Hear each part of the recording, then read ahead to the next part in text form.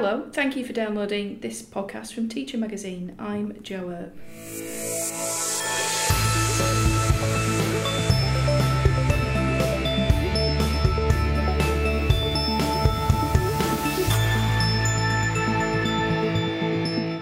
School leadership is an increasingly complex role, and research suggests the demands certainly take their toll on the health and well-being of principals, assistant principals and deputy principals. Since 2011, academics here have been analysing and tracking that impact through the Principal Health and Wellbeing Survey. The 2017 survey was carried out by a team from the Australian Catholic University, and Chief Investigator, Associate Professor Philip Riley, joins me now to discuss the findings. Philip Riley, welcome to the Research Files. Now, I mentioned there you're the Chief Investigator of this survey and also the equivalent surveys which run in Ireland and New Zealand. Today we're focusing on the 2017 Australian results, which have just been released. As I mentioned in the intro there, this survey has been an annual fixture, hasn't it, nationally since 2011. What's the aim, first of all? Well, the aim is really to monitor the health and wellbeing of Australia's school principals. I started the survey beginning in 2010 with a grant from Monash to look at this, because we realised that principals were suffering quite a lot in terms of their health, but nobody was tracking the state of play. So we started by doing very detailed analysis of what had been done previously, and then began the survey really to just get baseline data and then track over time what was going on with Australia's principals. Mm-hmm. Now, who was involved in the latest version? That's 2017. You just published those results, and what exactly did you do? So the latest survey, we've had just under 3,000 principals and deputies and assistants do the survey this year. Most of those people had done it in previous years, so we have very high return rate when people get their individual results, which is one of the key sort of aspects of the survey process. Is they get very detailed personal results, which brings them back. So we lose a number every year because of retirements. It's obviously a job that you get usually towards the end of a career. And the people involved this year have been from all sectors, all states and territories. We've got a very representative sample. When you look at the percentages that we get versus the percentages across the whole country, it's almost a perfect sample. And what kind of things will it cover? I mean, health and wellbeing covers a lot of different things. Does, so what kind of areas? So we actually look at a number of aspects of workplace functioning, I guess. So we use the major part of the survey is called the Copenhagen Psychosocial Questionnaire, which is considered the gold standard occupational health and safety instrument. It's very long. It takes about 40 minutes for them to do that. And that covers all of the 7 major theories of occupational functioning. So we've got items from each of those theories, but they kind of coalesce around this theoretical model called the job demands and resources model. And so we are mapping the demands, we're mapping the resources, and then the interplay between those two things on a yearly basis. So that's given you obviously some very detailed results then. So let's move on to those results. Can you take us through some of the key findings for this year? Yeah, so the key findings this year are the continuation of this work intensification that's been going on ever since we began, and that was one of the key reasons why we started the research in the first place, was that the job seemed to be getting harder and harder to perform. And nothing's changed with that. So work hours are gradually creeping up, the average hours at work, and it's way, way over what would be considered healthy. In 1948, I think it was, the ILO set the absolute maximum work hours per week for anybody in any profession at 48 hours a week. Well, the average now for principals is about 60 hours a week. And there's new evidence coming out from ANU particularly, but also the American government did some big research on work hours and health and related things. And the ANU study, which is the most terrifying one, is that beyond 32 hours a week for women and about 39 hours a week for men, you start to see declines in health, particularly mental health. And so we're talking about the average principal doing about 25 hours a week more than that, which is they're almost doing 2 full-time jobs. And that's the average, so presumably That's the there's some average, people so doing there's- way over that as Yeah, well. yeah. We always have, a percentage of probably somewhere between 5 and about 11% of people doing close to 70 hours a week or above, Mhm. which is, that's 10 hours a day, every day, no breaks. Mm. So that's one of the things, the work hours. What Yeah. else is coming through And from this year? well, the other thing is that those work hours are increasing because of the work intensification. There is now way more accountability associated with the job than there ever had been before. And a lot of that work is technical in nature, but also sort of low level. It's nothing to do with being a principal in particular, Mhm. and probably could be more efficiently done by people in central offices and departments of education. But it's being pushed out to the principals to do it under the guise of autonomy. Now, autonomy is a good thing in terms of workplace occupational health and safety, but not if it doesn't have the requisite resources, and that's what we're not seeing. We're seeing the accountability ramping up, the administrative work ramping up, but not the adequate resources to match those demands. Mhm. What about one of the things that I was reading, just in terms of just personal safety, that again, it seems to be skewed, I suppose, a much riskier profession, if you like, than some of the others? Yeah, that's true, and that was one of the things that shocked me when we first analysed the results, is that the levels of violence that principals are experiencing is 7 times the rate of the population.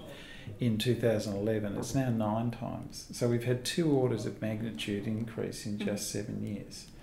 And now that's pretty frightening. But I think that's a much bigger problem than just education, because there is also evidence that it's increasing in other frontline services like hospitals, police, ambulance, social workers are all experiencing increased levels of offensive behaviour from the general public. So I think this needs to be attacked at a whole of government level, and it's got to be bigger than schools, although clearly schools are really suffering, and principals are suffering particularly with this.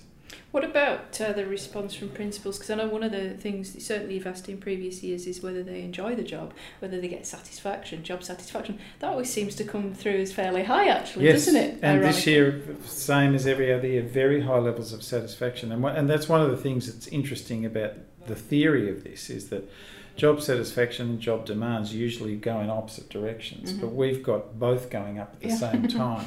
So people are realising what an important job it is, and they get a lot of satisfaction out of that, which is great. And that's also in the literature, that's considered a really good resource to keep you going in the job and keep you healthy. But clearly, despite all that, their levels of burnout, sleeping problems, all of those sorts of negative impacts are still very high.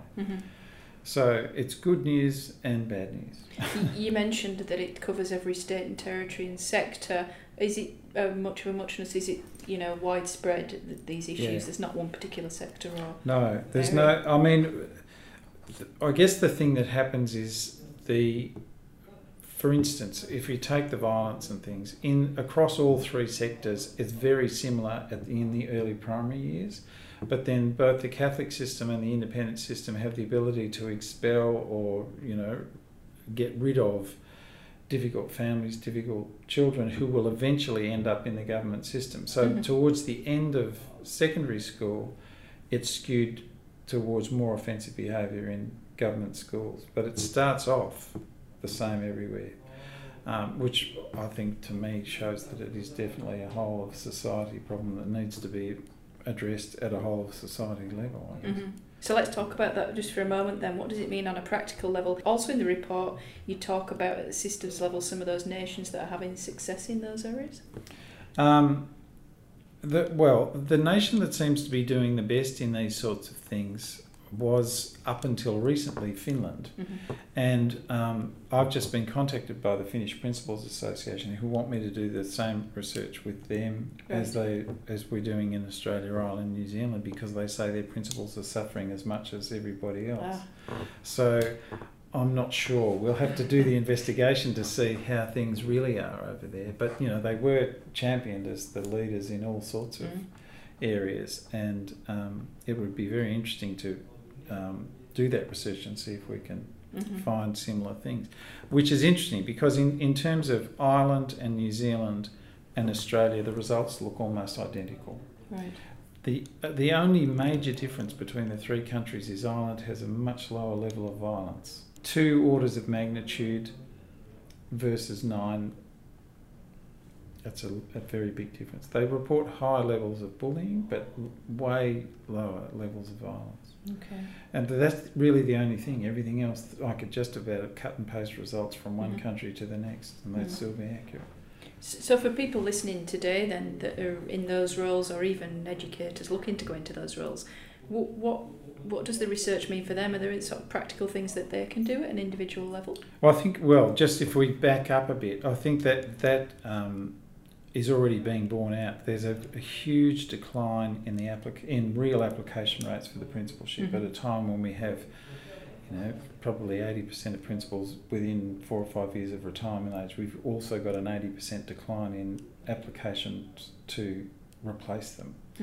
Now, in Portugal, they had the same problem. They were also suffering financially because of a whole lot of things. So they made an executive decision that anybody appointed as a principal now has 5 schools, and they wiped out the problem on paper. But you can see that there's a huge issue potentially arising there. So the schools are going to become self-governing collectives, I think, because the principals won't be there very often. Now, we may have the same kind of issues coming up here, and if governments, it may look very attractive to governments to say we can pay a lot less if we give 5 schools to each person silly enough to put their hand up to say I'll be a principal of that situation. Okay. So practically then at an individual level, is there something that educators can be doing not in the meantime, I guess, but... Yeah. Well, I mean, look, things are happening. I'm starting to become very positive about governmental responses. Initially, governments weren't really interested in the results, and now they are wanting serious briefings with, reasonable chunks of time given to me to brief their senior executives and things. So I think there is an attitudinal change that's come about probably as a result of the findings being published every year. That is, I think, very positive. I mean, New South Wales last year spent $50 million to give principals administrative support. The Victorian government's about to spend $4 million on health checks for at least state government principals. So these things are all kind of starting to emerge. It's too early for us to see changes in the results yet, because most of these things happened towards the end of last year, and we'd already collected the data last year in third term. But it'll be very interesting this year to see if there's a change, because there is some support starting to emerge. So I think the future looks promising, but there's a long way to go, clearly. And I mean, the thing about the high levels of job satisfaction is, despite all of these things, principals are still saying it's an important job and they really like doing it and making a difference in kids' lives, and that's the thing that keeps them going. So if we can change the working conditions a bit, it could become a very attractive job again very quickly, and we start getting, real momentum around this. And as you said, reduce those hours as a starting point. Yes, well, that could easily be done, and that really comes down to departments of education looking at the demands they're putting on principals and whether they could change their own internal processes more efficiently, which I'm sure they can, given the sorts of work that I see landing on principals' desks. So finally then, what are the next steps in terms of further analysis of this or future research? Well, you mentioned it's ongoing. Yeah, we have now a big team of people looking at the data, and a couple of PhD students who have just come on board this year to analyse the data in far greater depth. We have this wealth of data now, it's time to do some serious analysis, and that's all beginning in the background. We're also looking at expanding to other countries. As I said, Finland are interested in replicating this study, and we've also teamed up with the International Confederation of Principals, and they are keen to expand this research on a global level. They've got 40-something member countries.